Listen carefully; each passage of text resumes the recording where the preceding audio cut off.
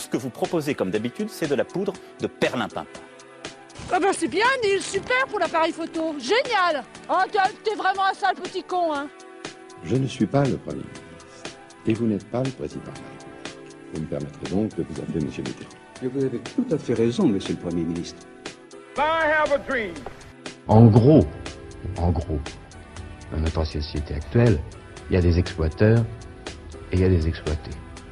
Je suis du côté des exploités. Bonsoir à tous, bienvenue sur Radio Méga pour cette 8e émission de l'heure du débat et 2e émission de cette saison 2. Mathilde Yel est avec moi ce soir. Bonsoir Mathilde. Bonsoir. Nous sommes ensemble jusqu'à 19h, une heure pour revenir sur l'actualité écoulée durant ce mois. Nous aborderons un sujet qui fait débat dans notre département. Ce soir, nous nous intéressons au projet de complexe aquatique du côté de Cré, porté par le maire Hervé Mariton. Le projet n'en finit pas de cristalliser les tensions. S'il est soutenu par la municipalité, tout le monde n'adhère pas au projet, c'est le moins que l'on puisse dire. Des habitants opposés se sont regroupés au sein du collectif Plouf pour lutter contre l'implantation du bâtiment. Mais pourquoi ce complexe aquatique imaginé il y a 10 ans suscite autant de débats ? Quels sont les enjeux économiques, environnementaux et fiscaux ? Voici quelques-unes des questions que nous nous posons ce soir. Pour y répondre, justement, nous avons un invité autour de la table. Denis Benoît, maire d'Oust-sur-Scie et vice-président de la communauté de communes du Cridois Pays de Saillant, Cœur de Drôme. Bonsoir. Bonsoir.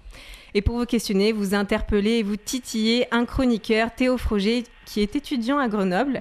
Et il est avec nous par téléphone ce soir en direct de Grenoble, justement. Bonsoir Théo. Eh oui, bonsoir. Désolé de ne pas pouvoir être présent avec vous. Oui, Mathilde, un seul invité ce soir, malheureusement. Pourtant, ce n'est pas faute d'avoir contacté la municipalité crétoise et d'avoir fait notre travail de journaliste. Aucun membre de l'équipe municipale n'était disponible ce soir. C'est la réponse qui nous a été faite.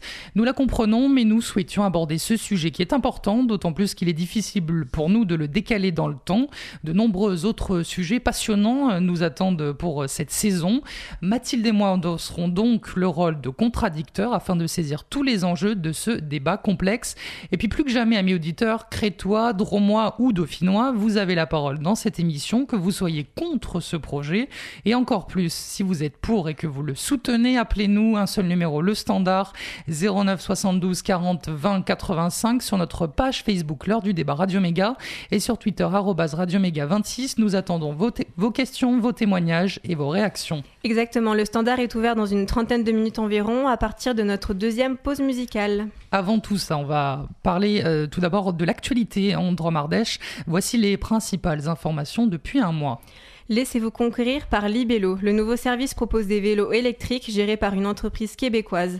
Mis en place dans l'agglomération de Valence et bientôt dans celle de Romans, la formule Libello est simple, 2 € la location à la journée, 6 € l'abonnement semaine et 30 € l'abonnement annuel. Pour les amoureux du vélo, c'est le moment d'en profiter puisque l'agglomération investit un total de 800 000 € dans ce projet. Les chiffres du chômage pour le 3e trimestre de 2018 sont tombés, plus de 400 chômeurs en Ardèche et c'est les jeunes de moins de 25 ans qui connaissent la plus forte progression avec plus 4%. Dans la Drôme, le nombre de chômeurs s'est accru de 200 personnes. Le plus inquiétant, c'est le nombre de chômeurs de longue durée. Sur un an, il progresse de 11% dans la Drôme et de plus de 9% en Ardèche. On reste dans les transports avec cette fois-ci non pas les vélos mais Uber. Et oui, vous ne rêvez pas, l'application Uber débarque à Valence. Cette application permet de faire appel à un chauffeur qui vous emmènera où vous voulez dans la ville et ce depuis maintenant quelques semaines.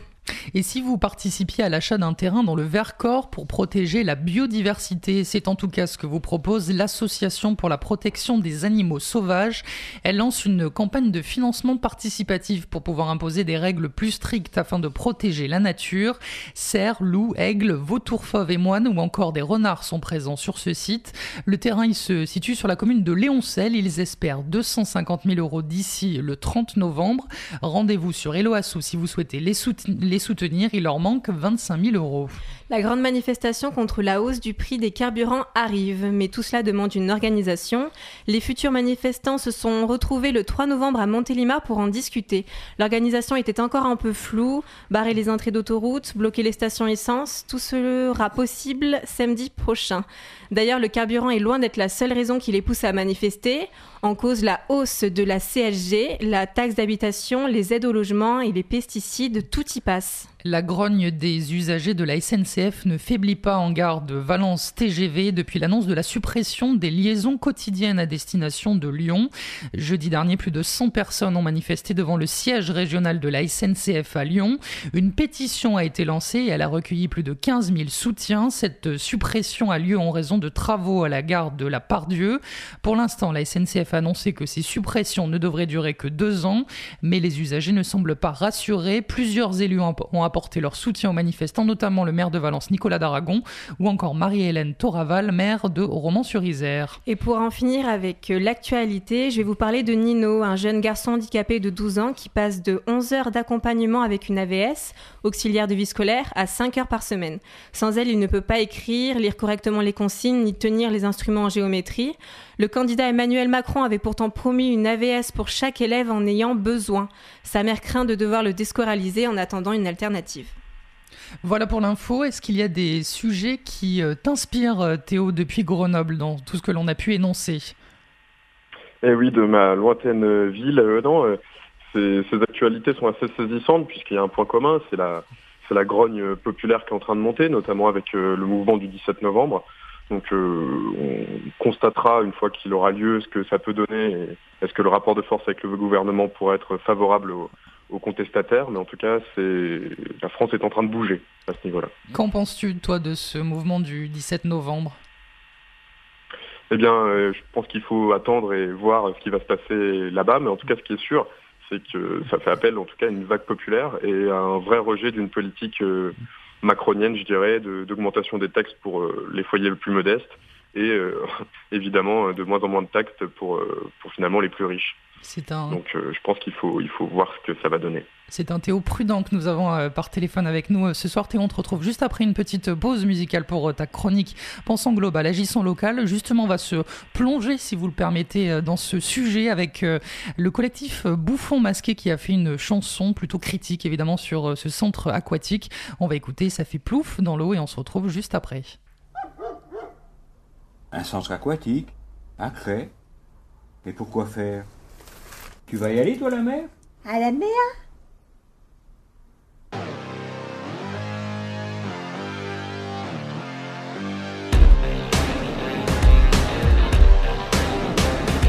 On est riche à Cré, on est pété de thunes. Pour nos petits loups, on balance dans l'eau une fortune. Une piscine pour apprendre à nager aux enfants. Ça suffit parfois toujours plus, nous on voit grand.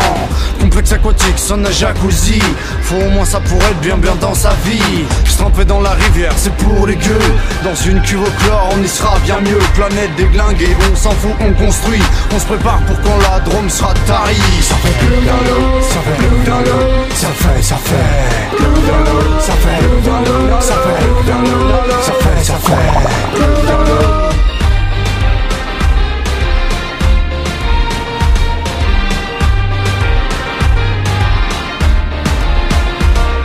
C'est ici que tu veux faire couler le béton. Riton, t'as des poteaux dans le bâtiment, des grands patrons. Bâtir ce centre aquatique, c'était ta promesse de mandat. T'as peur de n'être pas réélu si le projet s'arrête là. Tu tiens à ce monument pour ta postérité. Tu veux qu'on se souvienne de toi comme celui qui nous a endettés. Accès par un tunnel moisi, sous-sol inondable. Le budget va exploser, cadeau pour le contribuable. Tu veux attirer des touristes, y'en a trop peu qui passent. Si tu pensais à autre chose et qu'on tirait la chasse. Ça fait plouf dans l'eau, ça fait plouf dans l'eau. Ça fait plouf dans l'eau, ça fait plouf dans l'eau. Ça fait dans l'eau, ça fait dans l'eau.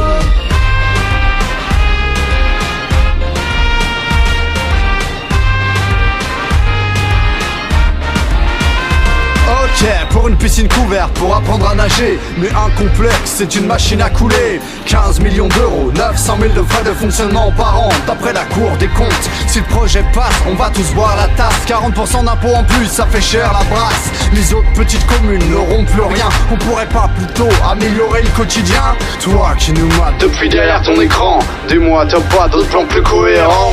Qu'est-ce qu'on pourrait foutre avec tout ce bif? Des trucs stylés, tu vois, pour que chacun soit humble, quoi. Des vraies pistes pour les vélos qui passent dans la nature. Grave. Cleaner la rivière, virer les déchets qui traînent, empêcher les gens de balancer leur merde partout. Aider les gens qui sont dans la dèche. Un snack populaire avec des trucs charbon. Un spot de ouf pour les jeunes. Ouais, ou on peut chiller, genre, faire des trucs ensemble. Chambé. Faut ambiancer cette cité pourrie. C'est mort ici. Puis c'est trop chum. Repeindre les murs. Planter des arbres et des légumes nous-mêmes, tu vois. L'autonomie, meuf. Y'a déjà plein de bleds qui font ça. Sûr, on est à la ramasse. Il a voulu passer son truc en scred. Soum, t'as vu? Quand j'y pense, j'ai trop le somme, tu vois. Il a un complexe dans sa tête. Franchement, tu sais quoi?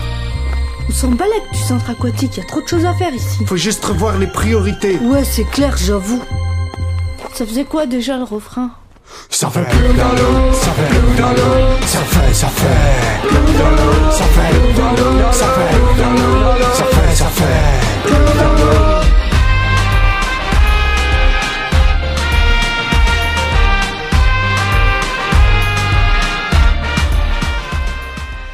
C'était le bouffon masqué avec Ça fait plouf dans l'eau. Vous êtes bien à l'écoute de Radio Méga et de l'heure du débat en ce dimanche 11 novembre 2018. Il est 18h10. Ce soir, nous allons parler du projet de complexe aquatique à Cré.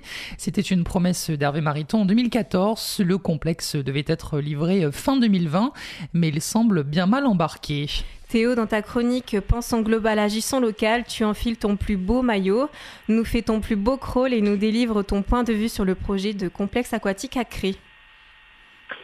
Amis dauphinoises, amis dauphinois, d'ici ou d'ailleurs, bonsoir. Les feuilles se sont embrasées de leur splendeur saisonnière.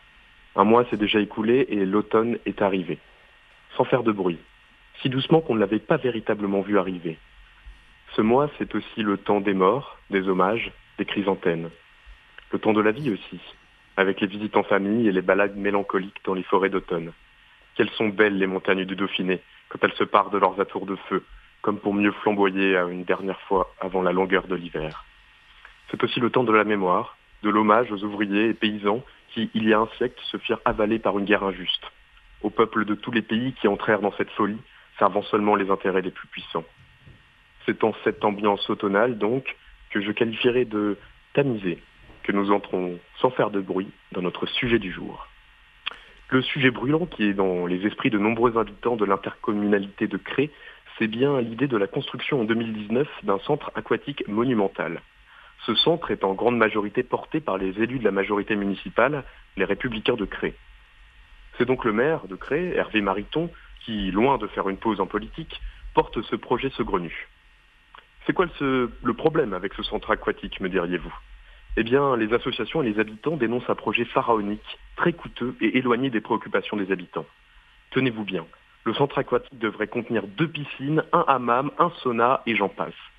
Tout cela pour un coût de construction évalué à 15 millions d'euros et des frais d'entretien estimés à 900 000 euros par an. Entendons-nous bien, comme beaucoup, je n'ai rien contre une petite trempette de temps en temps, mais comment ne pas être sensible aux arguments exposés par le collectif Plouf, lorsqu'il indique que ce centre est tout simplement trop gros pour une communauté de communes de 15 000 habitants. Lorsqu'il pointe qu'en ces temps de crise économique et surtout de crise écologique majeure, la priorité ne devrait pas être la construction d'une piscine énorme. Ils défendent en outre des alternatives, comme la construction d'une piscine couverte classique et moins chère.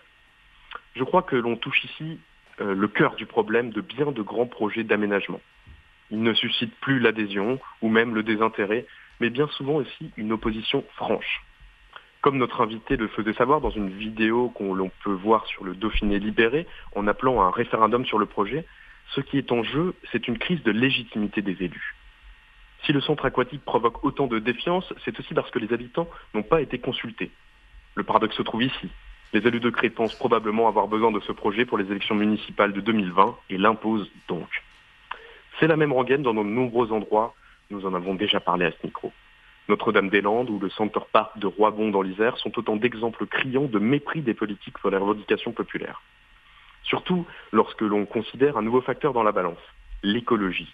Et oui, comment penser légitimement que construire des énormes piscines qui utilisent des ressources très importantes en eau et en énergie est une bonne idée aujourd'hui? C'est l'équivalent, soyez-en sûrs, de beaucoup de colibris. L'opposition apparaît ainsi comme parfaitement légitime. Mais n'est-ce donc pas là la manifestation d'un rejet de la politique qui s'impose, élitiste et verticale? N'est-il pas temps que la politique repose sur de véritables bases populaires avec la concertation? La politique ne peut se limiter à mettre un bulletin dans une urne lors des élections. La véritable démocratie, si tant est qu'elle existe, doit reposer sur la volonté populaire et l'engagement au quotidien. Tant qu'il existera des projets incohérents, tant que les politiques refuseront d'entendre la parole de ceux qui s'engagent, et tant que les concernés n'auront pas d'endroit où s'exprimer, alors il faudra continuer de se battre. Je serais tenté de conclure avec une phrase un tantinet provocatrice, comme plus de maternité et moins de centres aquatiques. Mais je préfère vous souhaiter à tous un bon automne et du courage dans vos luttes. À bientôt, j'espère.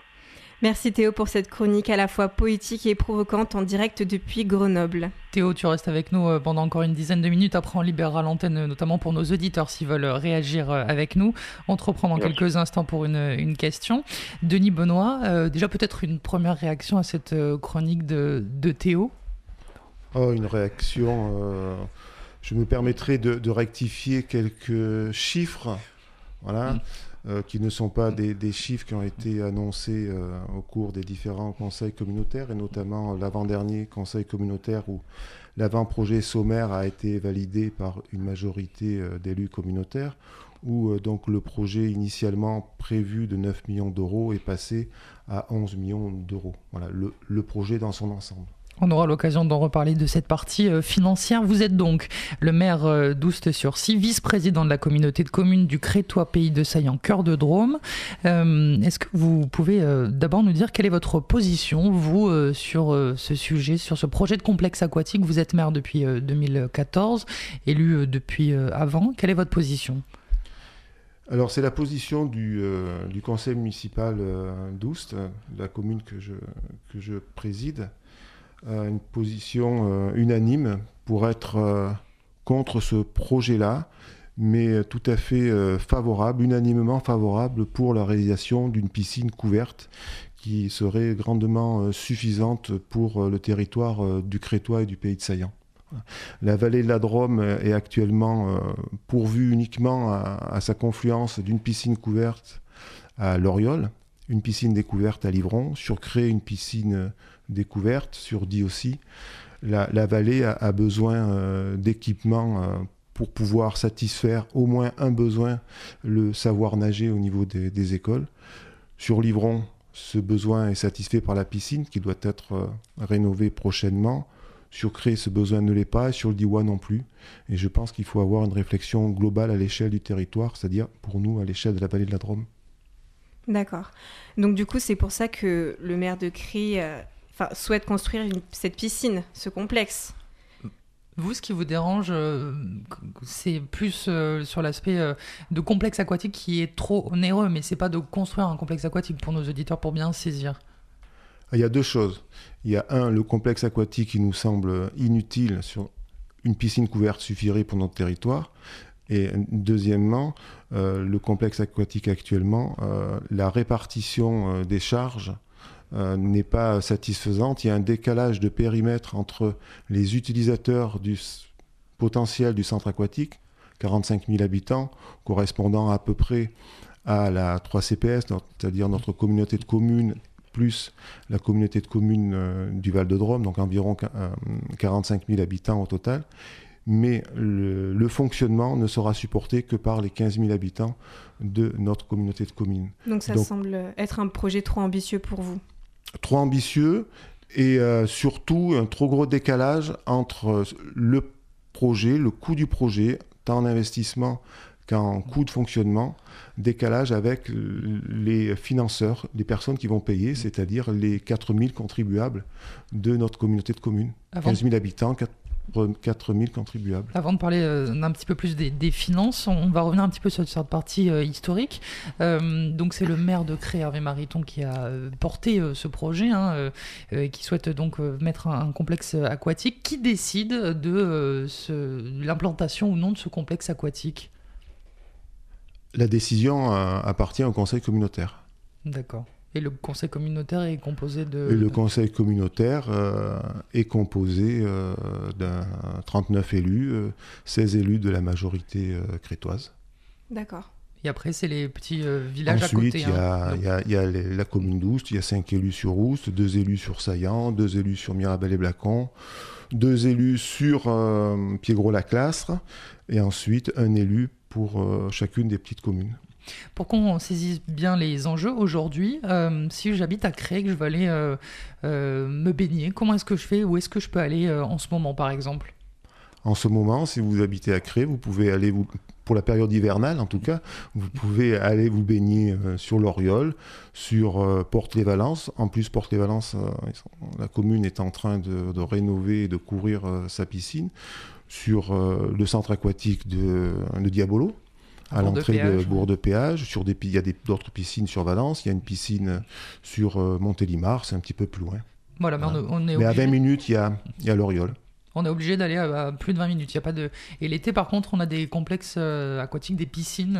Sur Cré, il y a une piscine où actuellement, les enfants peuvent aller se baigner pour 1 euro, les adultes pour 2 euros. Voilà. Cette piscine, elle serait... 2,20 euros. Cette piscine, merci d'être précis. Cette piscine, elle serait construite où à créer ce complexe aquatique? Alors, il y a eu... un premier terrain qui a été proposé par la ville de Crire. Après des études, ce terrain ne satisfait pas aux conditions d'inondabilité. Il est inondable et un coût trop important pour pouvoir le rendre constructible. Donc la ville de Crire nous a proposé très rapidement de valider l'implantation sur un deuxième terrain, un petit peu plus au sud. Un deuxième terrain qui s'avère très étroit, très étriqué, qui ne permet aucune extension future et qui, de plus, se trouve coincé, on va dire, entre 2 ruisseaux, le Saint-Ferréol et la Gardette. Et on retrouve un petit peu la même problématique d'inondabilité et de terrain très riche en eau qui amène... après l'étude géotechnique de niveau 2, qui amène un surcoût au niveau des travaux.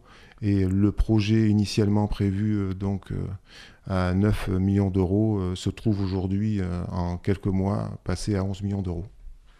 Pourquoi ne pas réhabiliter la piscine qui existe aujourd'hui à Cré, une piscine vieillissante, certes, mais pourquoi ne pas l'aménager, l'améliorer? Cette solution n'a pas été proposée au conseil communautaire. Et je pense qu'il faudrait poser la question aux élus crétois. Qui n'ont pas voulu nous répondre ce soir. Je le rappelle, si vous prenez l'émission en cours de route, ce n'est pas faute de les avoir invités, mais si les auditeurs ou si les personnes qui sont pour veulent nous appeler, n'hésitez pas, vous pouvez nous appeler au 09 72 40 20 85. N'hésitez pas, on va parler un petit peu plus maintenant de la partie finance. Jean-Marie Legros disait, nous savons que ce n'est pas soutenable, ce projet n'est pas possible pour une intercommunalité de 15 000 habitants, dont seulement 4 000 personnes sont assujetties à l'impôt. Donc Jean-Marie Legros, il fait partie de ce collectif Plouf. Qu'est-ce que vous en pensez, vous, de cette partie finance? Le mot soutenable, difficilement soutenable, se trouve dans le rapport de la Cour régionale des comptes que l'on a présenté en conseil communautaire en septembre. Voilà, un projet difficilement soutenable financièrement, bien entendu, donc au niveau de notre intercommunalité de 15 000 habitants. Oui, ce même rapport de la Cour des comptes qui disait que 68% du budget de cet équipement serait supporté par des subventions externes à la communauté de communes. Mais pour la part investissement. Pour la part investissement, effectivement. Pourtant, pour Hervé Mariton, le maire de Cré, il est plutôt confiant. Il disait qu'il a obtenu une réponse positive de la part de la région et de la part du département. Est-ce que ça vous rassure pas? Hervé Mariton, lui, il semble pas douter du coup, il semble sûr de son coup. Mais c'est très bien que l'on puisse trouver du financement extérieur pour l'investissement, ce qui permet d'écrire que le coût est partagé par tous. Alors c'est vrai pour au niveau de l'investissement, puisque l'État devrait participer, la région aussi, le département aussi. C'est très bien et c'est tout à fait normal. Mais c'est comme lorsqu'on achète une voiture. Ça, c'est le one-shot. C'est ce qu'on achète, c'est ce qu'on met au départ. Et après, il va falloir payer l'entretien de la voiture, il va falloir payer l'essence de la voiture. Et ça, c'est pour les contribuables de la communauté de communes du Crétois et du Pays de Saillant, pour les 4000 contribuables. Et ça, l'estimation du cabinet Espelia, plus les services de la communauté de communes qui font un très bon travail, l'estimation globale du financement nécessaire à l'intercommunalité pour assurer le fonctionnement de ce futur centre aquatique serait de 680 000 euros par an. Voilà. Et que je compare à ce qu'a dit Claude Orias la semaine dernière à ce micro, aux 150 000 euros de déficit pour la piscine de l'Oriol. Et est-ce que ces habitants qui vont participer à ce financement, ils sentent une certaine iniquité, une certaine injustice? disons que le sentiment qui commence à ressortir au niveau des communes, des petites communes du pays de Saillant, c'est que les élus, les habitants se disent finalement, on va peut-être bien payer pour les autres. Voilà. Et c'est vrai qu'il y a, c'est ce que je disais préalablement, ce décalage de périmètre entre les utilisateurs d'un équipement et des financeurs. Si ce décalage au niveau des deux périmètres est trop important, ben cela accentue le sentiment d'inéquité. Après, peut-être que ça va s'ajuster avec le prix d'entrée. On sait que, notamment, par exemple, on parlait de Diabolo tout à l'heure ou des piscines de Valence-Roman. On sait qu'il y a un prix d'entrée quand on est dans l'agglo et un prix hors agglo. Peut-être que ça va s'ajuster à ce moment-là. Certes, ça a été prévu par le cabinet Espelia, mais le différentiel à la fin, donc les 680 000 euros par an, sont à la charge des contribuables. Donc uniquement des 4 000 contribuables de notre communauté de communes. On sait combien va coûter l'entrée pour ce complexe aquatique ? Alors, le prix d'entrée n'a pas été validé par le conseil communautaire parce que la décision finale de la construction de celui-ci n'a pas été prise. Le cabinet Espelia a projeté un prix d'entrée de 4,50 € pour les adultes au niveau 3 CPS, hors communauté de communes 5,20 € et 3,60 € pour les enfants, 3 CPS, et 4,20 € pour les enfants extérieurs à la communauté de communes. Voilà. Alors, je rappelle qu'actuellement, les enfants qui vont se baigner à la piscine ouverte, qui se trouve sur Cré, paient 1 € et les adultes 2,20 €. Qu'est-ce que vous en pensez justement de ces tarifs ? On est plutôt dans une... Alors, comme je l'ai exprimé dans le Crétois de cette semaine, que le côté social d'un équipement comme celui-ci a certainement été oublié par certains et qu'il faudrait peut-être bien penser à ce que les coûts d'utilisation de ces équipements-là pour les enfants soient minorés un maximum pour permettre leur utilisation fréquente. Pour vous, un prix convenable, ce serait combien pour les enfants ? Il me semble que le tarif actuel de la piscine sur Cré est un tarif très concurrentiel. Voilà. On va retourner au standard avec Théo avant de libérer la ligne peut-être pour nos auditeurs. Théo, est-ce que tu as une première question pour notre invité ce soir ? Oui, effectivement, j'aurais souhaité vous interroger sur la dimension de l'intercommunalité dans la prise des décisions. Finalement, c'est quand même quelque chose qui est porté par les élus crétois. Et donc les autres communes doivent se positionner par rapport à cela. Qu'est-ce que vous avez à en dire ? Alors le projet est porté par l'intercommunalité, mais on sent la présence des élus crétois sur ce projet fortement prononcée. Le président Gilles Magnan a corrigé les élus crétois jeudi dernier. Au dernier conseil communautaire, j'utilise le terme qui est utilisé par le Dauphiné libéré ce matin, les a corrigés suite à des dérives de communication de la commune de Cré, où on sent vraiment que ce n'est plus le projet de l'intercommunalité, mais le projet de la ville de Cré. Alors, nous étions quelques élus en 2012, 2013, 2014, lorsqu'on travaillait sur la fusion des deux communautés de communes, du Crétois et du Pays de Saillant, plus l'adhésion de la ville de Cré. Nous étions quelques élus à alerter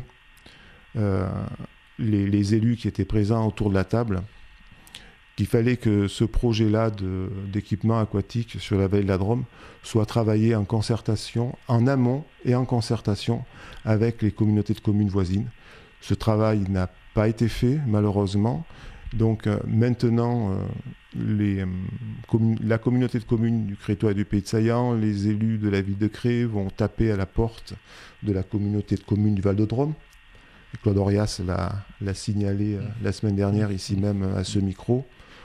Pour l'instant, il n'y a pas d'engagement de la part de la communauté de communes du Val-de-Drôme à participer, ni sur l'investissement, ils en ont discuté uniquement en bureau, ni sur la part fonctionnement. Et nous, on va en parler après une petite pause musicale. Merci beaucoup Théo, tu étais avec nous depuis Grenoble. Oui, je vous souhaite une très bonne soirée à vous. Des bisous de la capitale des Alpes. Merci beaucoup Théo, on te retrouve le mois prochain en direct ici depuis nos studios pour l'heure du débat. Merci beaucoup Théo, on va faire une petite pause musicale à 18h30. On va écouter Sit Next to Me de Foster the People et après on reprend notre débat. N'hésitez pas à nous appeler, nous contacter 09 72 40 20 85, la ligne est libre désormais. Par Twitter, n'hésitez pas, @radioméga26 et puis sur notre page Facebook, l'heure du débat Radio Méga, vous pouvez commenter et réagir avec nous. À tout de suite, on écoute Sit Next to Me, Foster the People.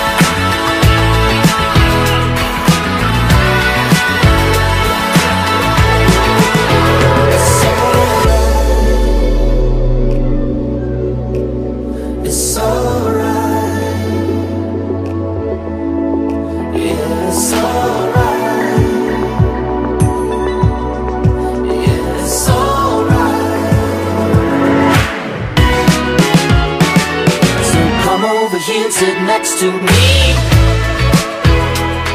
We can see where things go naturally. Just say the word and I'll part the sea. Just come over here and sit next to me. Ooh, ooh, ooh.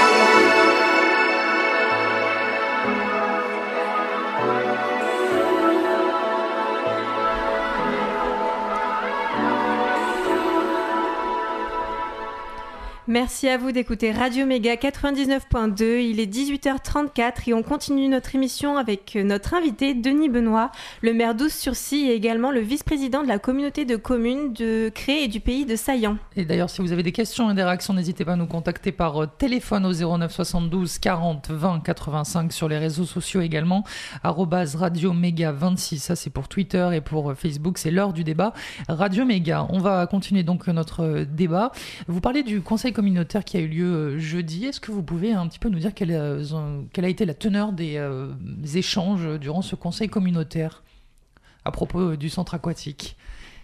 Alors jeudi dernier, donc le centre aquatique n'était pas à l'ordre du jour, il a été à l'ordre du jour au conseil communautaire précédent, où il y a eu la validation de l'avant-projet sommaire. Le sujet a été abordé par le président en questions diverses, qui a tenu à faire une mise au point par rapport aux propos tenus par le maire de Cré et par rapport au tract de propagande édité par la ville de Cré, qui s'est intitulé Argument, pour le centre aquatique. Et quel genre de propos ? Et donc le président Gilles Magnon a tenu faire une mise au point et corriger les propos, les teneurs qui se trouvaient tant dans la presse que sur le document. Voilà. Vous parlez de tract. Le mot est fort. Non, oui, c'était ça. Tract par mailing ou par papier dans des boîtes aux lettres sur la ville de Cré, oui. Édité par la ville de Cré, par le cabinet du maire. Justement, est-ce que ce projet de complexe... Avec le logo de la ville de Cré, ce qui a fortement déplu, et je peux le comprendre, au président Gilles Magnon, qui se sent squeezé dans l'histoire, où la communauté de communes n'est là que pour payer un projet pour la ville de Cré. C'est le sentiment qu'il a eu, et il a exprimé ainsi, donc je peux facilement reprendre ses propos, il a exprimé ainsi jeudi soir. Sans forcément se sentir associé sans se sentir associé tout à fait à la communication de la ville de Cré. Et lorsque Gilles Magnon a lu dans la presse les propos d'Hervé Mariton disant que la ville de Cré serait allée plus vite dans la réalisation de ce projet, Monsieur Gilles Magnon a dit en conseil communautaire jeudi soir que la ville de Cré reprenne le projet. D'accord, on va passer au côté un peu environnemental, on va revenir dessus. Est-ce que cet emplacement de ce complexe aquatique, les espaces sont menacés dû à cet emplacement ? Alors actuellement, il n'y a pas de possibilité d'accorder un permis de construire sur la parcelle proposée par la ville de Cré. Donc la ville de Cré est en train de réviser son PLU pour, entre autres, permettre l'implantation de cet équipement en zone agricole. Voilà, actuellement, le zonage, c'est une zone agricole. Donc le PLU est révisé pour permettre justement la réalisation de ce centre aquatique ici-là. Mais donc l'ADREAL a demandé à la ville de Cré de faire une évaluation environnementale, de l'impact environnemental pour l'ensemble du PLU. Donc, entre autres, pour cet espace-là qui est visé. La ville de Cré, en juillet, a demandé un recours gracieux à l'ADREAL. En septembre, l'ADREAL a confirmé sa demande de faire une évaluation d'impact environnemental sur ce site. Et sur l'ensemble du PLU de la ville de Cré. Le complexe aquatique, il n'est pas obligé d'être à Cré. On peut le mettre sur une autre commune. Ou alors est-ce que c'est une obligation ? Il n'y a pas d'obligation. Ensuite, il n'y a pas d'obligation, hein, non, pas du tout, qu'il soit sur la commune de Cré. Malgré tout, la ville de Cré est la ville qui comporte le plus grand nombre d'habitants. L'agglomération Oust-Cré fait environ 10 000 habitants sur les 15 000 habitants de l'intercommunalité. Il n'est pas illogique que le centre aquatique ou une future piscine couverte se trouve à proximité du bassin crétois. En avril dernier, vous vous êtes prononcé en faveur d'un référendum à propos de ce sujet, un référendum pour les habitants. Vous rejoignez en ce sens Hervé Mariton, qui disait en 2015 « S'il n'y a pas de consensus et de majorité de la 3 CPS, il faudra organiser un référendum ». Bon, finalement, vous êtes d'accord au moins sur un point. Oui, sauf qu'il y a quelques années d'écart. Oui. Et il me semble bien avoir entendu au conseil communautaire où j'ai proposé ce référendum une réponse tout à fait négative de la part d'Hervé Mariton. Est-ce que ça ne devient pas, ce projet de complexe aquatique, un référendum pour ou contre Hervé Mariton ? Notamment en vue des prochaines élections municipales de 2020. Est-ce que ça cristallise pas toutes les tensions ? Non, pas du tout. Non. Non, c'est pas ça. C'est vraiment, c'est très, je le vis comme ça. Mon conseil municipal aussi, c'est vraiment très factuel et très pragmatique dans notre positionnement. C'est vraiment par rapport au final au coût. Pour les utilisateurs et deux pour les personnes qui vont payer les déficits de fonctionnement. C'est surtout par rapport à cela qu'on se positionne. Ensuite, il y a la méthode de travail, la méthode de construction de projet. Nous, on serait plutôt favorable, et on l'a exprimé déjà depuis au moins 2012, plutôt favorable à une co-construction de projet plutôt qu'une construction de projet. Voilà, une co-construction entre les élus de l'ensemble de la vallée et déjà avec les élus et les communes de l'ensemble de notre intercommunalité. Voilà. Et le président a rappelé lors du conseil communautaire de jeudi dernier les valeurs qui ont été mises en place et validées au moment de la fusion et de la création de l'intercommunalité. C'était des valeurs de solidarité, de respect et de travailler ensemble. Il se dit que Gilles Magnon, président de l'intercommunalité, ne repartirait pas pour la présidence aux prochaines élections. Est-ce que c'est un poste qui vous intéresse peut-être vous, notamment en tant que chef de file de l'opposition à ce projet ? Je crois que c'est absolument pas l'heure de cette question. Et pour ce qui est de Gilles Magnon, il faut lui poser la question directement. Je ne répondrai pas à sa place. On a essayé de l'inviter, mais il n'a malheureusement pas répondu. On a une question d'un auditeur sur les réseaux sociaux, Eric, qui nous dit comment devrait se prendre la décision finale pour ce projet de complexe aquatique. Comment est-ce que ça se fait à la fin, donc cette décision ? Ce qui est programmé et ce qui a été donc dit par le président Gilles Magnon au conseil communautaire d'octobre, c'est que il y aurait une validation prochaine, donc au printemps, en avril vraisemblablement, de l'avant-projet définitif de l'APD qui permettrait encore d'avancer un peu plus dans l'élaboration du projet et de faire à ce moment-là des demandes de subventions au niveau de l'État et de la région, même du département. S'il n'y a pas d'APD, d'avant-projet définitif, on ne peut pas déposer de dossier de demande de subvention. Donc vous comprenez bien qu'actuellement, il n'y a pas d'accord de subvention. Voilà, accord de l'État, de la région ou même du département. Il y a des engagements oraux où il y a un courrier du département, voilà, disant qu'il s'engage à participer à une hauteur d'1 500 000 € sur l'investissement. Oui. Oui, parce qu'il y a une part investissement et une part fonctionnement, hein, comme vous le disiez tout à l'heure. J'avais une question à propos notamment J'avais une question que j'ai oubliée, tiens, ça m'arrive des fois aussi. Oui, qui c'est qui va donc décider à la fin ? Comment est-ce que ça va se...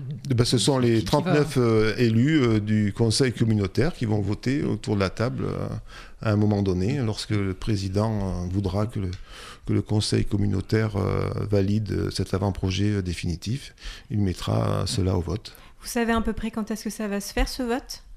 Comme je l'ai dit tout à l'heure, ce qui est programmé, donc ce qui était sur la note de synthèse du conseil communautaire fin octobre, c'était au mois d'avril 2019. Et entre-temps, j'ai retrouvé ma question. On parlait d'un référendum donc en avril dernier que vous avez proposé.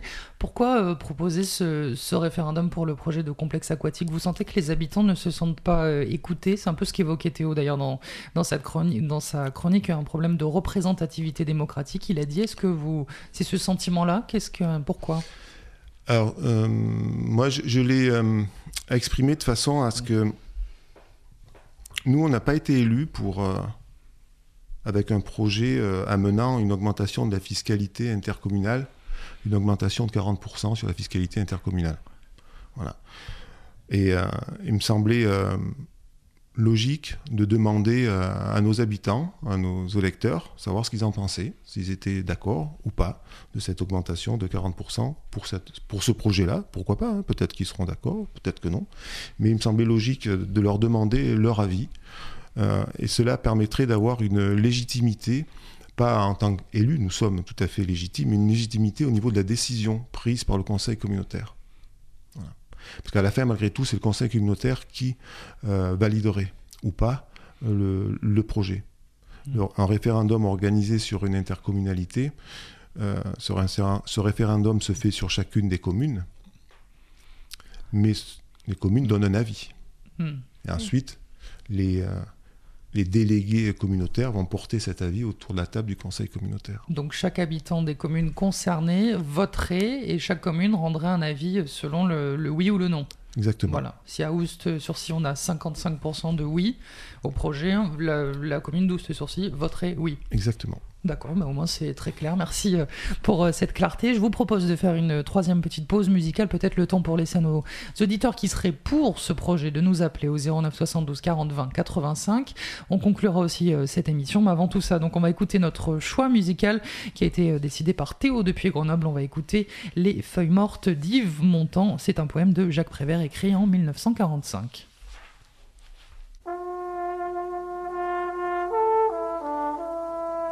Oh, je voudrais tant que tu te souviennes des jours heureux où nous étions amis.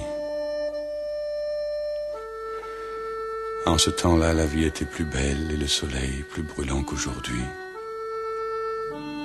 Les feuilles mortes se ramassent à la pelle, tu vois, je n'ai pas oublié. Les feuilles mortes se ramassent à la pelle, les souvenirs et les regrets aussi. Et le vent du nord les emporte dans la nuit froide de l'oubli. Tu vois, je n'ai pas oublié la chanson que tu me chantais. C'est une chanson qui nous ressemble. Toi, tu m'aimais et je t'aimais. Nous vivions tous les deux ensemble, toi qui m'aimais, moi qui t'aimais. Mais la vie sépare ceux qui s'aiment tout doucement, sans faire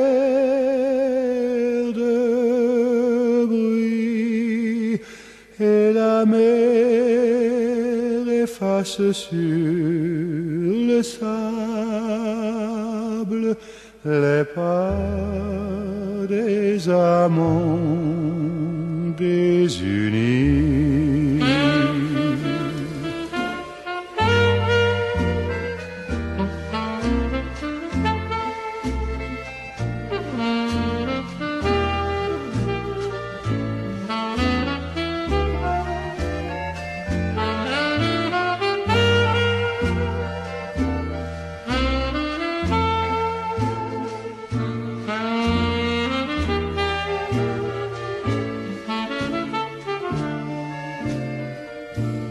Mais la vie sépare ceux qui s'aiment tout doucement, sans faire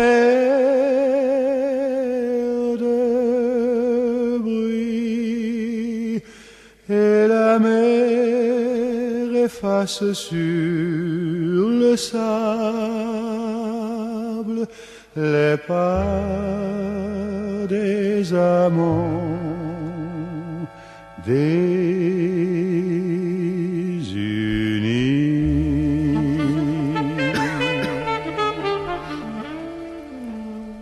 Il est 18h passé de 49 minutes. Vous êtes bien à l'écoute de Radio Méga et de l'heure du débat. Nous sommes donc avec notre invité Denis Benoît pour parler donc de ce projet de complexe aquatique et nous avons un auditeur par téléphone. C'était pas prévu. C'est le maire de Saillant, Vincent Béillard, qui nous appelle. Bonjour. Oui, bonjour, bonjour à tous et bonjour à Denis Benoît présent dans vos studios. Bonsoir Vincent.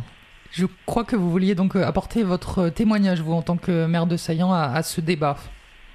Oui, alors il va plutôt dans le même sens. Denis a tout dit et je suis désolé, vous n'avez pas pour l'instant d'auditeurs a priori plutôt favorables. Ce qui me déçoit, c'est le fait que vous ayez invité les élus de Cray à débattre. Et c'est là où le débat pêche, en fin de compte, c'est le débat démocratique. On s'aperçoit qu'effectivement, c'est plutôt une ligne politique qui est tenue depuis le départ, puisque c'est un projet crétois qui a été mis dans l'intercommunalité, qui est toute jeune, dans lequel Cray nous a rejoints, enfin l'ensemble des communes d'ailleurs. Mais voilà, moi, c'est ce qui nous gêne, nous, élus de Saillant et citoyens de Saillant, c'est ce manque de débat démocratique. On a été effectivement habitués de longues années et ce qui nous a permis un peu de dénoncer ce manque de débat démocratique et d'arriver, en fin de compte, à être à la municipalité. Et voilà, on regrette que la ville de Cray, les élus crétois, n'ouvrent pas plus ce débat. Justement, est-ce que vous vous sentez peu écouté par Cray ?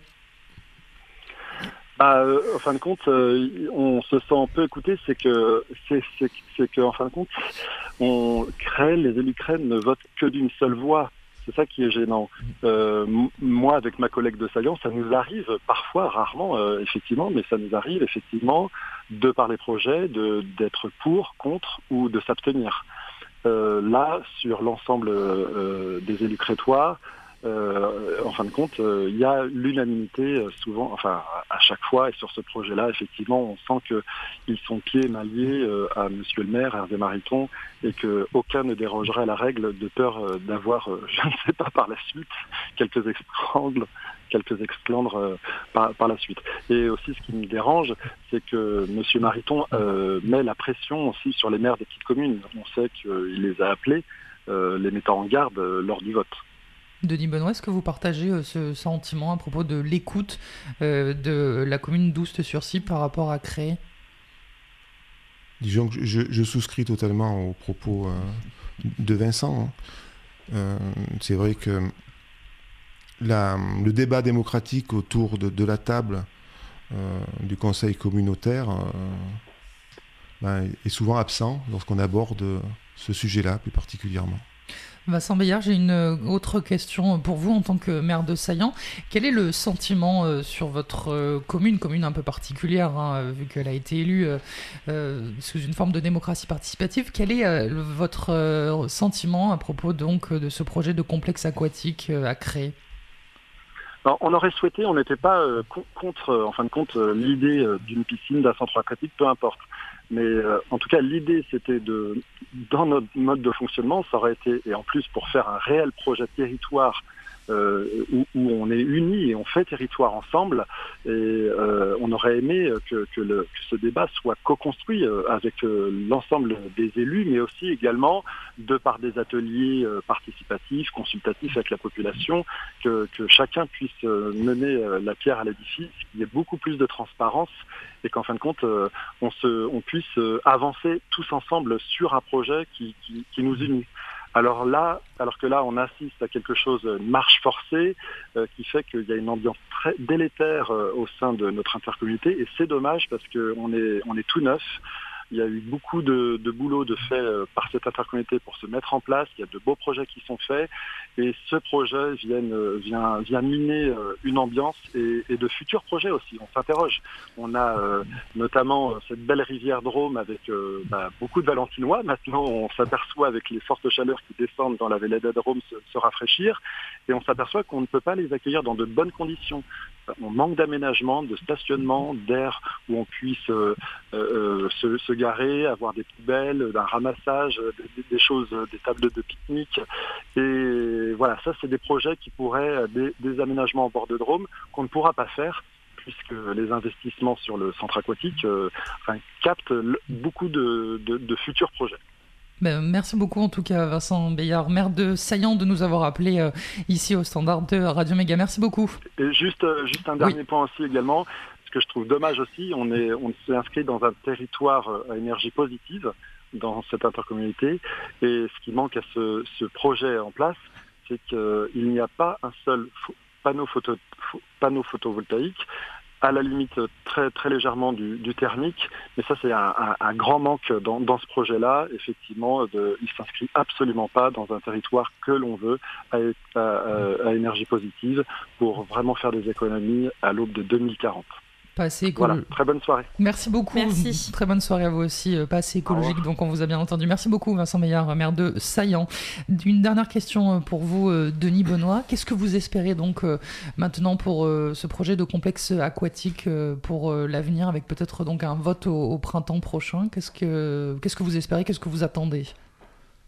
Nous espérons, si on continue à travailler avec cette même méthode, nous espérons qu'au mois d'avril, au moment du vote de l'APD, il y ait un vote négatif qui se fasse, de façon à vraiment caler ce projet, le recaler, pour pouvoir vraiment repartir sur quelque chose de neuf et co-construire un vrai projet pour le territoire, et vraiment un projet de territoire co-construit, en tenant compte des inspirations de chacun. Et comme l'a dit Vincent, c'est un projet, c'est pas fait pour 2020, 2022, c'est au moins fait pour 2040 lorsqu'on fait des investissements de cette envergure. Et on aura l'occasion, nous, d'en reparler. Merci beaucoup d'être venu, Denis Benoît, maire d'Oust-sur-Sy. Merci. Merci à vous. Merci à Théo aussi d'avoir été là pour notre émission, même depuis Grenoble. Merci à Tom Bochon à la réalisation et de cette émission. Et puis pour aller plus loin, vous pouvez lire de nombreux articles sur internet, je vous en cite juste deux. Tout d'abord un article de France Bleu Drôme-Ardèche en date du 26 octobre dernier, la piscine de Cré plus chère et plus clivante. Et puis il y a également un article de Reporter du 24 septembre 2018, clip du collectif des bouffons anonymes, ça fait plouf dans l'eau, on l'a écouté en début d'émission. Merci à nos auditeurs d'avoir réagi donc par téléphone et sur les réseaux sociaux. Je remercie donc Eric qui nous a envoyé quelques questions sur les réseaux sociaux. Je remercie donc le maire de Saillant, Vincent Meillard, de nous avoir appelé par téléphone. Vous pouvez retrouver cette émission en podcast sur le site internet de Radio Méga, www.radio-méga.com, sur notre Arte blog L'heure du débat. Et puis je rappelle que vous pouvez nous suivre sur Facebook avec notre page L'heure du débat Radio Méga. N'hésitez pas à vous abonner. On se retrouve le mois prochain pour une nouvelle émission. On va essayer de prendre un petit peu de hauteur le mois prochain. Je vous en dis pas plus. On va se quitter avec Alain Bachung et le morceau Immortel. Ça va apparaître sur son album posthume En amont le 23 novembre prochain. Très bonne soirée sur Radio Méga. On se retrouve dans un mois.